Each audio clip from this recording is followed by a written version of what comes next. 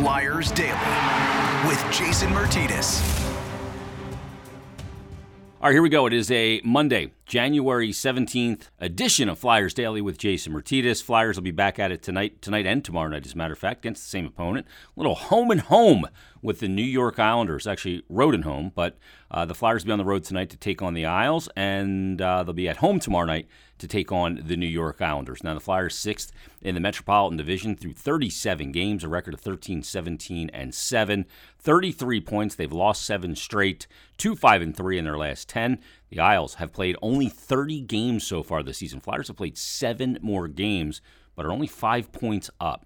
Isles 2 games under Hockey 500, 11, 13, and 6, 28 points, sitting in the 8th spot of the division. Part of that also, obviously, because they've played so many less games than everybody else. I mean, the Flyers and the Devils with 33 points, each have played 37. Blue Jackets, just ahead of the Flyers by 2 points, have played 36.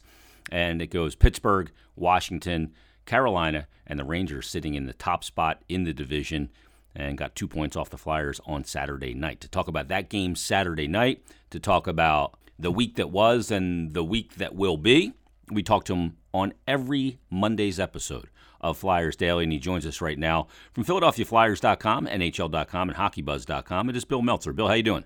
I am. I'm doing fine. It's been kind of a frustrating last set of games. We can get into that. I think things are shifting to where, really it's really just a climb of getting the team consistently playing, more the right way. I mean, there's so much of a mountain to climb now that it's not even realistic to even look at the standings right now. It's really about how you're playing and not really about the standings, right? I mean, it would take a hell of a run to even get back into the discussion. Yeah. Actually, before we even get to that, because that's kind of like the salty dog conversation, but let me ask you something, because as we're taping this, it's Sunday night, and I had a chance to get out on a frozen pond on Sunday because it's actually cold enough here for enough of a sustained period of time that we can skate on the ponds. So I went out on the pond with my son and one of his teammates that he plays midget hockey with. And we were out there for about 2.5 hours. And it kind of just took me back, and I'm going to do a whole episode on this, but it took me back to kind of, the love of the game kind of thing, and playing on the ponds and playing with your friends until you heard the cowbell ring and you had to run home and eat dinner when it was dark, and putting, as many cars as you could next to the pond to light it at night, all those things. And it made me think of just, this has been a frustrating couple of seasons for the Flyers, and we're in this game professionally. It's what we do for a living, but it made me kind of think, how did this game get its hooks into me? What was it about this sport, about hockey, that got its hooks into me and made it my favorite sport and made it where I wanted to make a living? And I go all the way back to, I have 2 older brothers. Of course, that always helps, that played 5 years older. They're twins. And my dad never played growing up, but he was a big Flyers fan. And when he finally made a little bit of scratch, he got season tickets in, I think, 79. But for you, how did this sport get its hooks into you? Well, I remember the first time I was on ice. It was I grew up in Northeast Philadelphia. And the place eventually became a roller rink, but it was Ice Palace and became Roller Palace. I remember being on double runners at age 2, and just the way the breeze felt, and it was fun just to be out on the ice, and I just remember watching the occasional game, on TV at that point, because it wasn't. So I was at Philadelphia Firebirds games before I was ever at a Flyers game.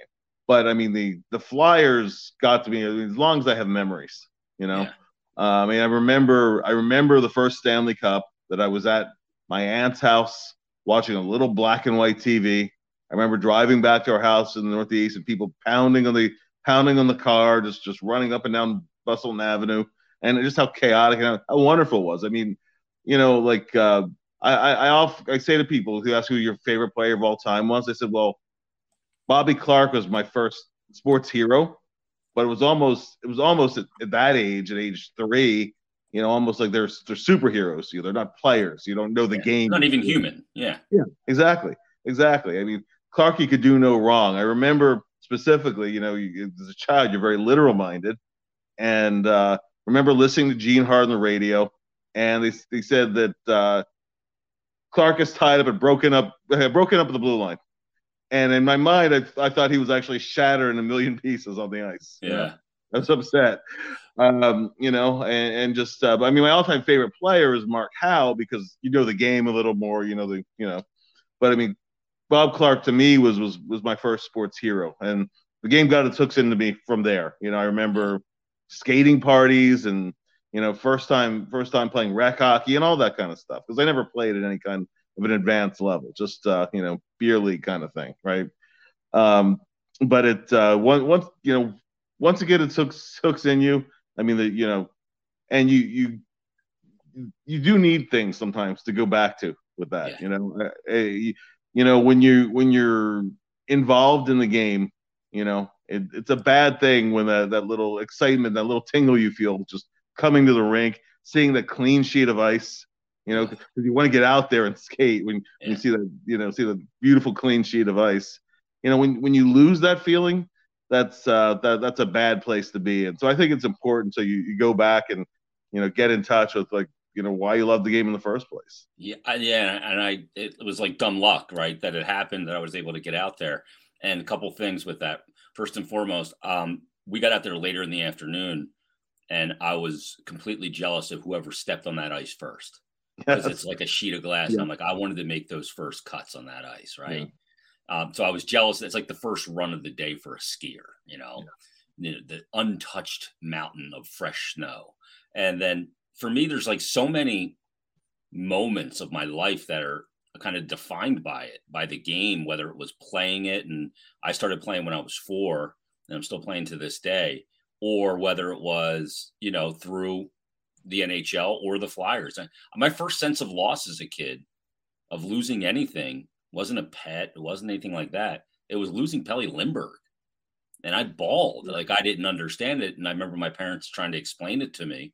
And I still have the newspaper clippings that Al Morganti wrote when that happened for the Inquirer at that time, or the Bull. I don't know where he's working. I guess the Inquirer, but and then, all the moments, they're like mileposts in my life, and they all seem to involve the sport. It's really bizarre. Oh, for sure. I mean, where and I remember my best friend called me on that Sunday morning after Pelle died and told me to turn on the TV right now. He was distraught, and in a moment or two later, I was too. I heard that news on a Sunday. Actually, now that you bring it up, that it was a Sunday. Yeah. I heard it in a rink because I was playing at the time. Yeah. Crazy. Yeah. I mean, those moments where you were when the news that Eric Lindros his rights have been awarded to the Flyers. Yeah. And I actually, I was listening to him on the radio, and Larry Bertuzzi is talking and talking and talking, and at first it sounds like he's going to award Lindros to the Flyers, and then he gave the Rangers side of it. And you're just in pins and needles waiting for him to cut to the chase, So I mean, 4:23 in the afternoon when it happened, when they announced it. Exactly right. So all those little things, those are things that just always stay with you. Yeah, they do.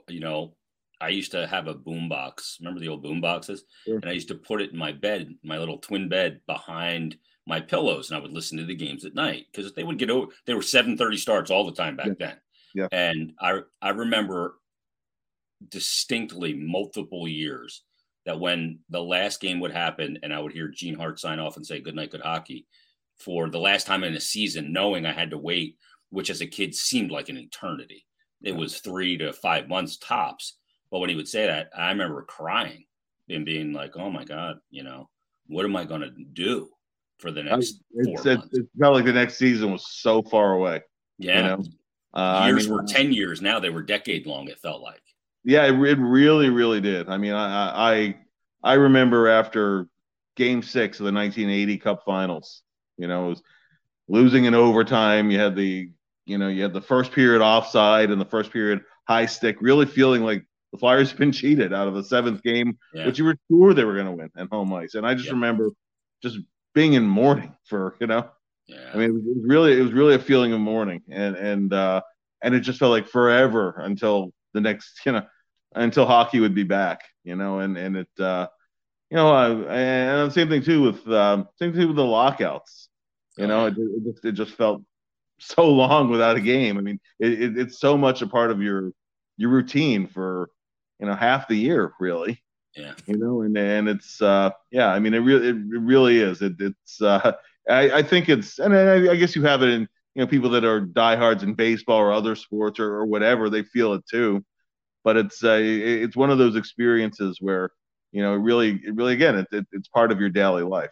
Yeah, it becomes part of your DNA, and I'm just, it was great to get out on that pond, and maybe it's just what I needed today because I got out there with my son, and he's skating. I remember coming back, and he said, "Can you get me up earlier tomorrow so we can go again?" He's Yeah, like, "I had so much fun," and usually you have to ask your kids, "Did you have fun?" I didn't even have to ask the question. He's like, yeah, "That was so much fun." The sound of it, and it was just awesome. very cool. You had texted me about it earlier today, and I was Mhm. I was a little envious actually. I mean that is so cool that you got a chance to do that today. So that's awesome.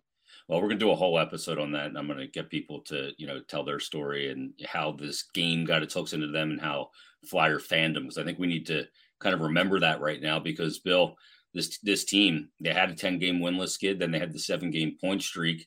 They actually got within a point of the wild card, albeit it was the Red Wings at the time, and Boston had played even less games. But now we're mired in a 7-game losing streak again, and maybe it's reality smacking us in the face. Whatever it is, it's been incredibly frustrating because as I looked at that game on Saturday night and I looked at those numbers before the game, and I talked about this in yesterday's episode, that the Flyers are 11-2 and 3 or whatever when scoring first, but 2-14-2 going into that game when giving up the first goal. And then to see that first 10 minutes of the game, and you look at the other side, they were 15-1-2 when scoring first. And I see those numbers and I go, first of all, those players had to know about those numbers. And if so, like, how does that first 10 minutes happen? Yeah, and you go into the game, and the Rangers were just off of a West Coast road trip. They had just gotten back on Friday in the early morning hours from California. That first game after a long trip like that, the first period is usually brutal for that team. There's no energy, there's no legs, and there the Flyers go. And this mind you was after the Boston game, talking about how that bad start today really really hurt us. We have to get off to a good start next game. I mean, you consciously know it, but that to me was an unforgivable first half of that first period. And they settled in, they got going a little bit, but you're chasing the hockey game at that point.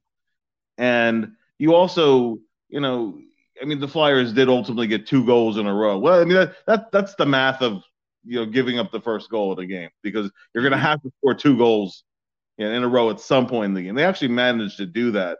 But it also when you fall behind even 1-0, it really doesn't leave you much margin for error the rest of the night unless you really turn things 180 degrees. That's why league wide, even teams that are in the bottom end of the standings, when they score first, have much better records than when they don't.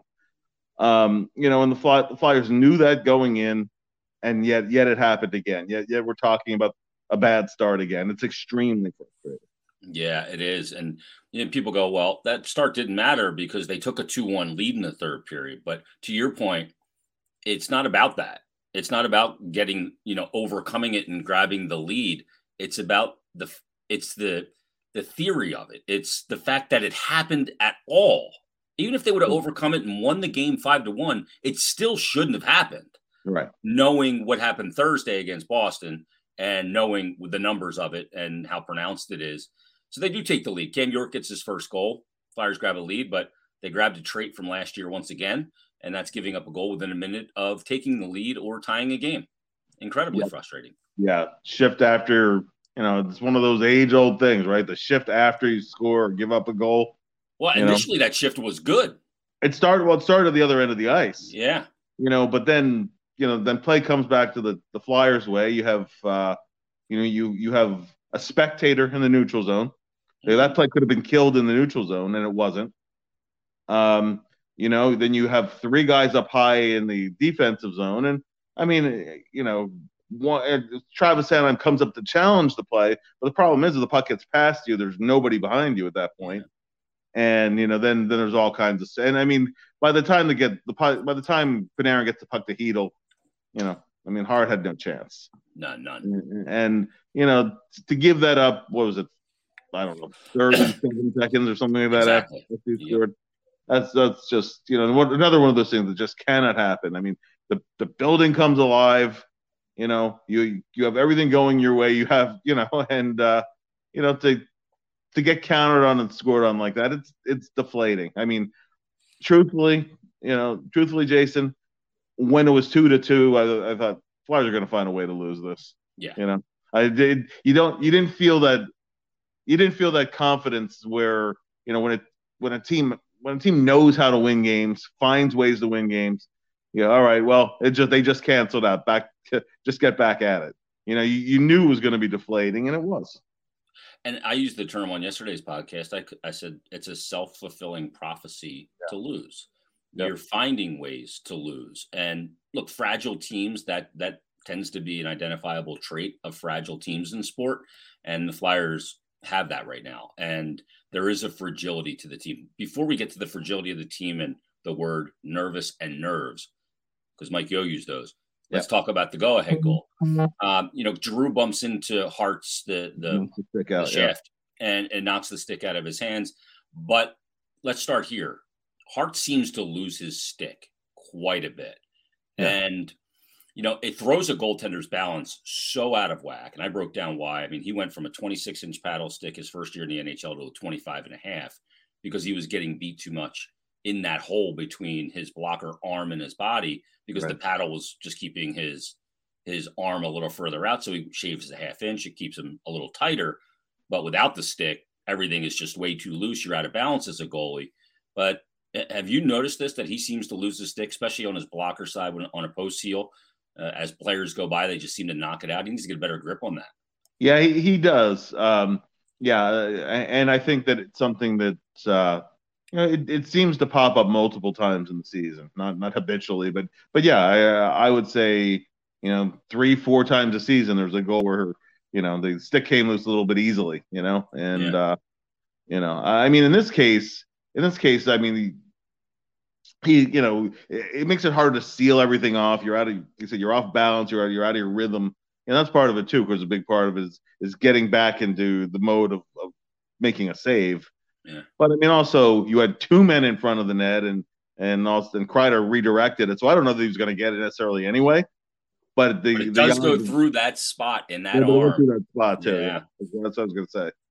So it goes right through the 6 hole, and he's gone. And I remember talking to him about it. And he's like, I was just letting too much was getting through me there. So I wanted to get my elbow in a little tighter. And by shaving the half inch off the paddle, like I said to this on the podcast, us, me, you, general public, we can't get a 25.5 inch paddle.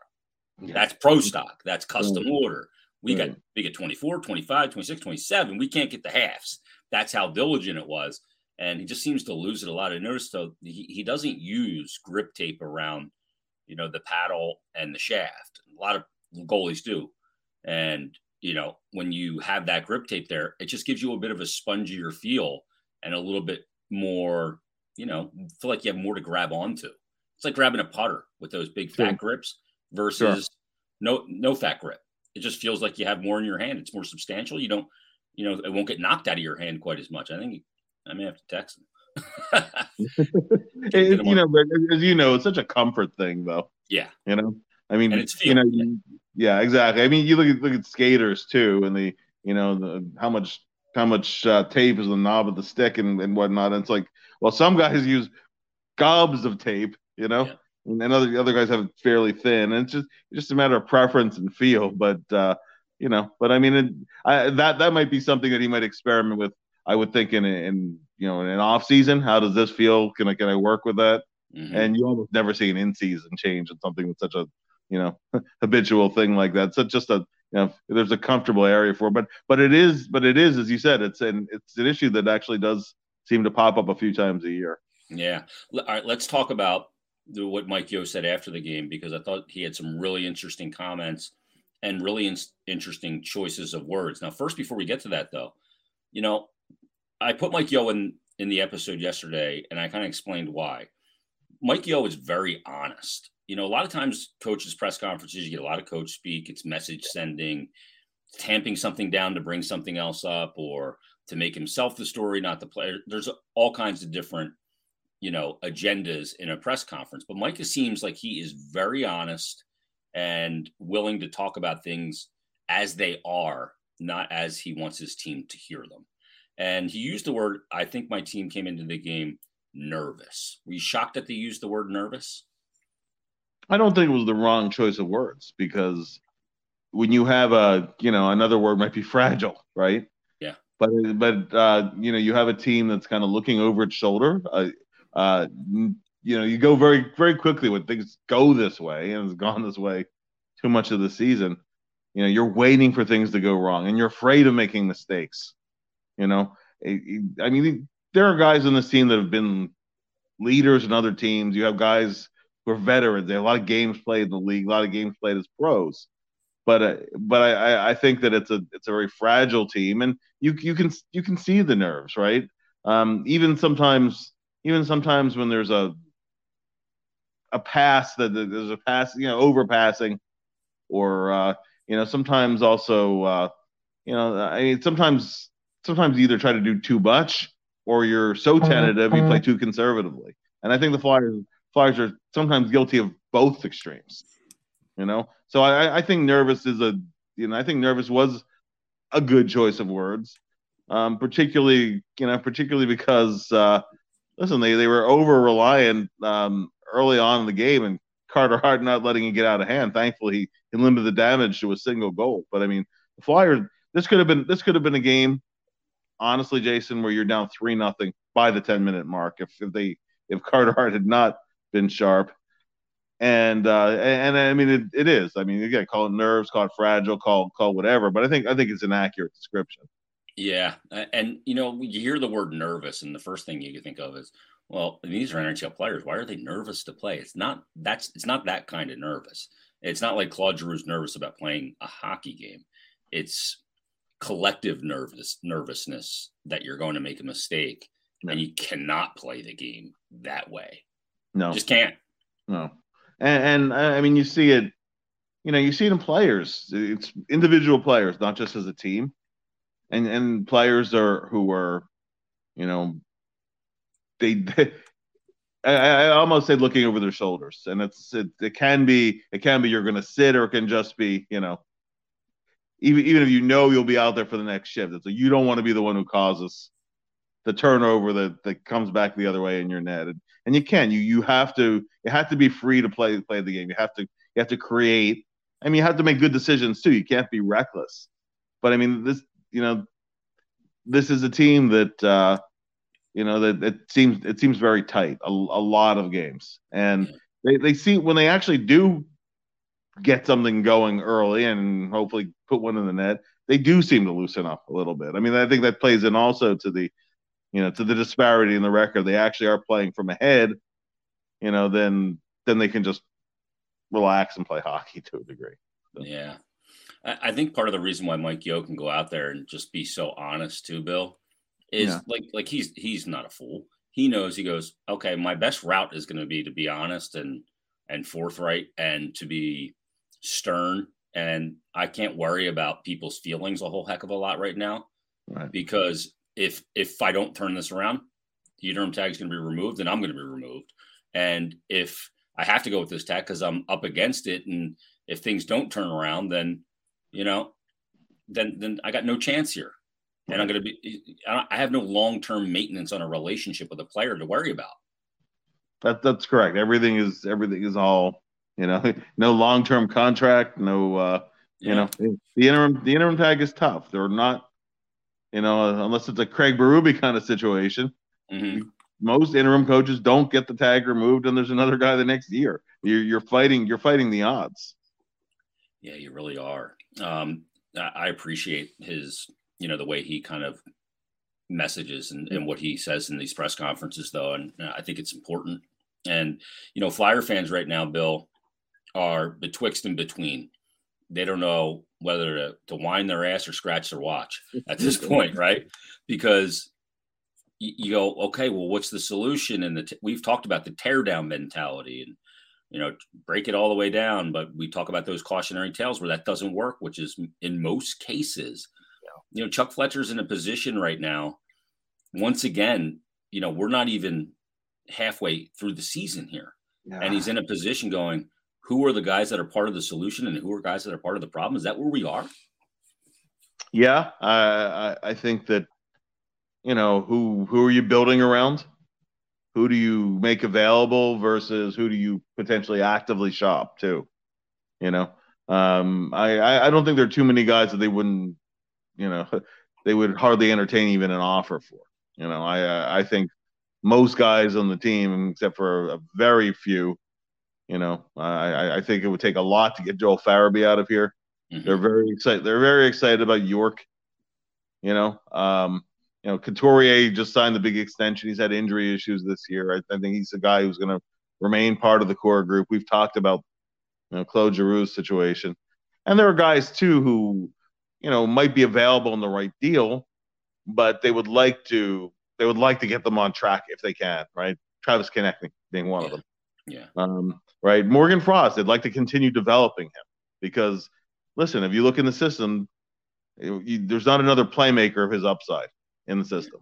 So if you could get him going, all the better. Now right now he's on the fourth line, and they're really looking for other things other than scoring. I mean, as you said, Yo's not stupid. He knows playing Frost 9.5 minutes a game, and with fourth line guys, you're looking for other things out of them. You're looking for energy. You're looking for details. And then eventually, if he consistently does the right things, like we can use last game as an example. He had a shift in the first period, outstanding shift where he had a takeaway and a hit within about 3 or 4 seconds of each other, right? But later in the same game, he had just an absolutely egregious turnover in his own zone. Mm-hmm. Just put the puck in his own slot.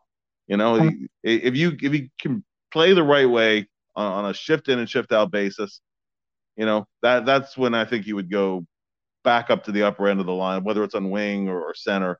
It also goes part and parcel of the message of, they want guys paying attention to detail, playing with energy, playing focused, playing smart. And then, and I mean, I don't know how many times he said, not just about Morgan, he said it about TK also and other guys, right? If you're doing the right things, that leads to transition chances, leads to offensive opportunities. And that's where the offensive game comes back into play. That's when you start scoring again, not making a play here, a play there, a good period here or there, but just being the kind of player that you hope the player can become, or he's capable of becoming. Like Konecny. I mean, Konecny has not been in that form of his All-Star season from 2 seasons ago, really since the bubble. And if those guys are going to be part of the solution, and I mean, a positive example is, okay, now in the last 11 games or so, finally, Oscar Lindblom looks like himself again. Oh, he does, yeah. Nine points in those 11 games. 9 points in his last 11 games, and he's not a power play guy. He just looked, finally he got over that hump. Yeah. And I mean, coming into the season, there are a lot of guys who they figured, and needed to, Konecny, Van Riemsdyk, playing at a certain level. And, and beyond the injury factor, there have been a lot of guys who've underachieved.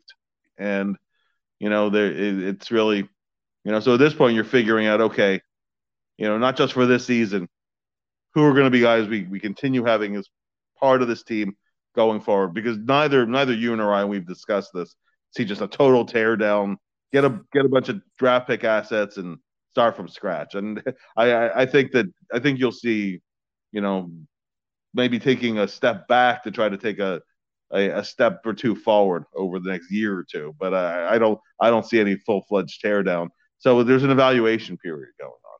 Is there a market for James Van Riemsdyk at the deadline, perhaps, Bill? And if so, how much do you have to retain? Yeah, I think you'd have to retain a significant amount because 50%. yeah, That's the most you can. I was gonna say you might, and then that would mitigate the fact there's 1 year left on the deal too beyond this one. You Yeah. know, and the thing with JVR is that he's such a likable guy.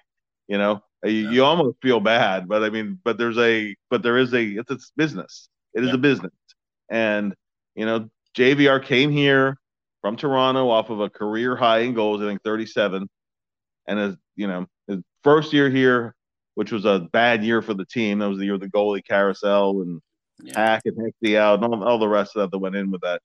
But he missed a month of the season. He finished with 27 goals. So pace wise, that was where they needed him to be. Yeah. Other than a really hot streak for the first 6 weeks of last season, it hasn't been there. And given that he's a $7 million player, that might be a guy that you're looking to move on from.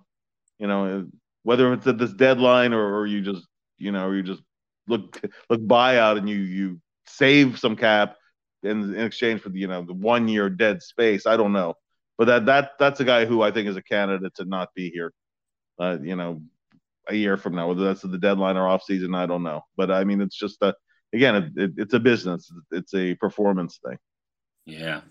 Bill, if you had a chance to look at the pending free agency market at all, I mean, always in free, the UFAs for the most part, there's always a lot of age there, right? I mean, you got guys like Bergeron and Malkin that are going to be free agents. And, obviously Claude Giroux is going to be a free agent, Letang and, Marc-Andre Fleury. I mean, we're talking about like guys like Fleury, 37 years old. But are there any names that do intrigue you? Like, does Trocheck at 29 intrigue you? Does a guy like Philip Forsberg intrigue you? Klingberg, who I think is 29, and Hurdle's a guy that's 28. That intrigues me. And a guy like Gaudreau. Hurdle would be right at the top of my list. Me too. I know. I mean, cap hit wise, he's going to be expensive. Yeah, he's 5.5 now, so he's going to be good and nice rates. He's gonna get a big bump, and there will be multiple teams involved in it too. But Hurdle would come in and solve the whole. We talked about him as a rental at the beginning of the season, and for a high price tag. I mean, honestly, I don't know what the price would have been, but given what's happened with Sean Couturier and Kevin Hayes' health, things might have been a little bit different. One of the Flyers' biggest needs is down the middle and guys who can play in the top six, get Giroux back on the wing, et cetera, et cetera, et cetera. Right. So it's, that hindsight's 2020, but that's a guy who would be of interest to me. The problem with Klingberg, that's not a problem. He would help. He'd come in and help on the power play. He moves the puck well. He's going to be looking for big money. Yeah. He's a left side player, right? And another left hand, another left side guy. So I don't know that he's the right fit. Other than he would help the team play with pace, and he would help on the power play. In watching him for a number of years in Dallas, I think he's okay defensively. He doesn't kill you, but he's no shutdown guy by any stretch of the imagination. Yeah. I don't know that he helps you get to where, the team has to find an identity, figure out what it wants to be. Yeah. And, I don't know. I mean, maybe you want to be a go kind of team, and you put a guy like that on the left side. Now that would obviously involve moving other pieces in and out. But I mean, if that's the identity you want to go for, then he could come in and help. But if they want to play to the identity that Alain Vigneault, while he was here, said he wanted, and Yo is hinted at being that two-way team, takes away time and space, and really that's not Klingberg. He's more of an offensive guy. So, I don't know, but I mean that's it doesn't always take the biggest names in the market either. I go back to a couple seasons ago where they added Pitlick and Niskanen, and none of those were big names, but they fit needs, and that's really, they fit needs, and in some cases at a reasonable cost too. So that's really, that's half the equation. Everybody looks at the marquee moves, and I think having more star power certainly wouldn't hurt a bit, because I think it's needed. But I think you also need those guys who fill roles. Yeah, another guy that I just kind of keeping an eye on a little bit too. Again, he's a left side defenseman. So if I use some of my left side in any kind of hockey trades and I need to fill some, left side defenseman, I look at a guy like Hampus Lindholm as well with the Ducks. Yeah. Oh, Lindholm would. Yeah, I think Lindholm would absolutely come in and fill. I think he's a very underrated defenseman, actually. I do too. Lindholm's a very good player. And you have, oh yeah, for sure. He has numerous boxes he checks out. Good penalty killer. Makes a good first pass. Very poised back there. So he's tough under forechecking pressure. Quick stick. I mean, all those things, right? He'll block shots for you. He'll do a lot of things you need. So I mean that would be absolutely a big ad, for Philadelphia in the offseason. And you're also figuring out, not just the guys who are free agents this year, but a year from now. Travis Sanheim, Sanheim is unrestricted a year from now. Not that they're looking to deal him, move him out, but sometimes you look to do that when there's a year remaining on the deal because you get more value. Yeah. And he doesn't make an outrageous salary, et cetera, et cetera, et cetera. So, sometimes those, cap dollars and figures come into a lot of this too, because when you're reshaping a team, you have to have the cap space to do it. Yeah. So sometimes you're moving out a player you like, and it's not that there's anything, not that you don't want the player. It's just a question of changing the mix and, making the dollars and caps and make the dollars and cents work out cap wise. What do you think of Gaudreau? There's always this feeling, Bill. I talked about this in a prior episode, that anybody that was born and raised in this area wants to come here and play. And I said, we never heard Johnny Gaudreau go on the record about that because he plays for another NHL team. He shouldn't.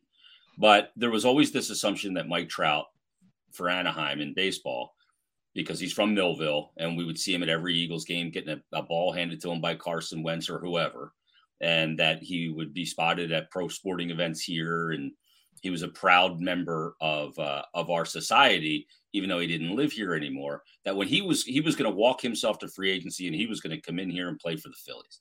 Well, I know somebody knows him. They told me he didn't want to come here. And it's not because he doesn't like the area, right, but he wants to have that separation of where he's from and everything that goes with it, right, and his professional career. And he did that, and he signed a monster deal now.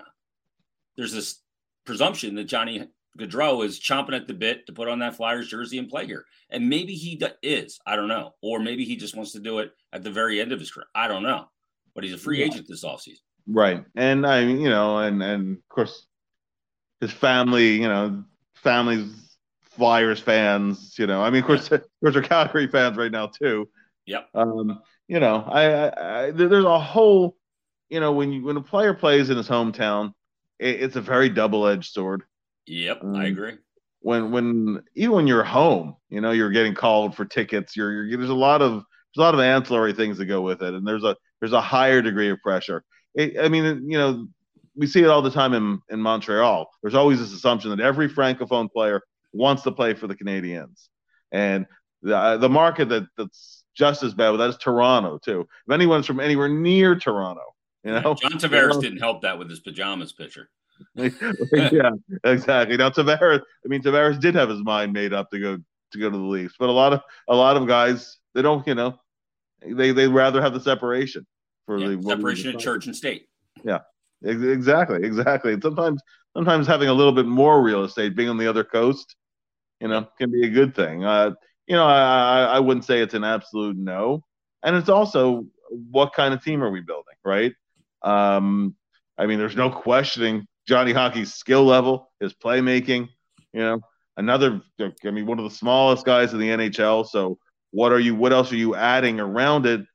You can't go all small either. So he could be part of a winning team, but what other pieces are you adding? And that's that really goes part and parcel with it. If I had to, and I could be 100% wrong, we could do a podcast before the start of next season. Well, I blew that one. But if I had to handicap it, I would say that he more likely than not that he doesn't end up in Philadelphia. Yeah, and then he'll get the Denny Briere treatment when he comes into town as an opposition player. Bill, with his size too, I think he's like five. He's listed, I think, at 5'9", but I think he's probably more like 5'7" and a half, right?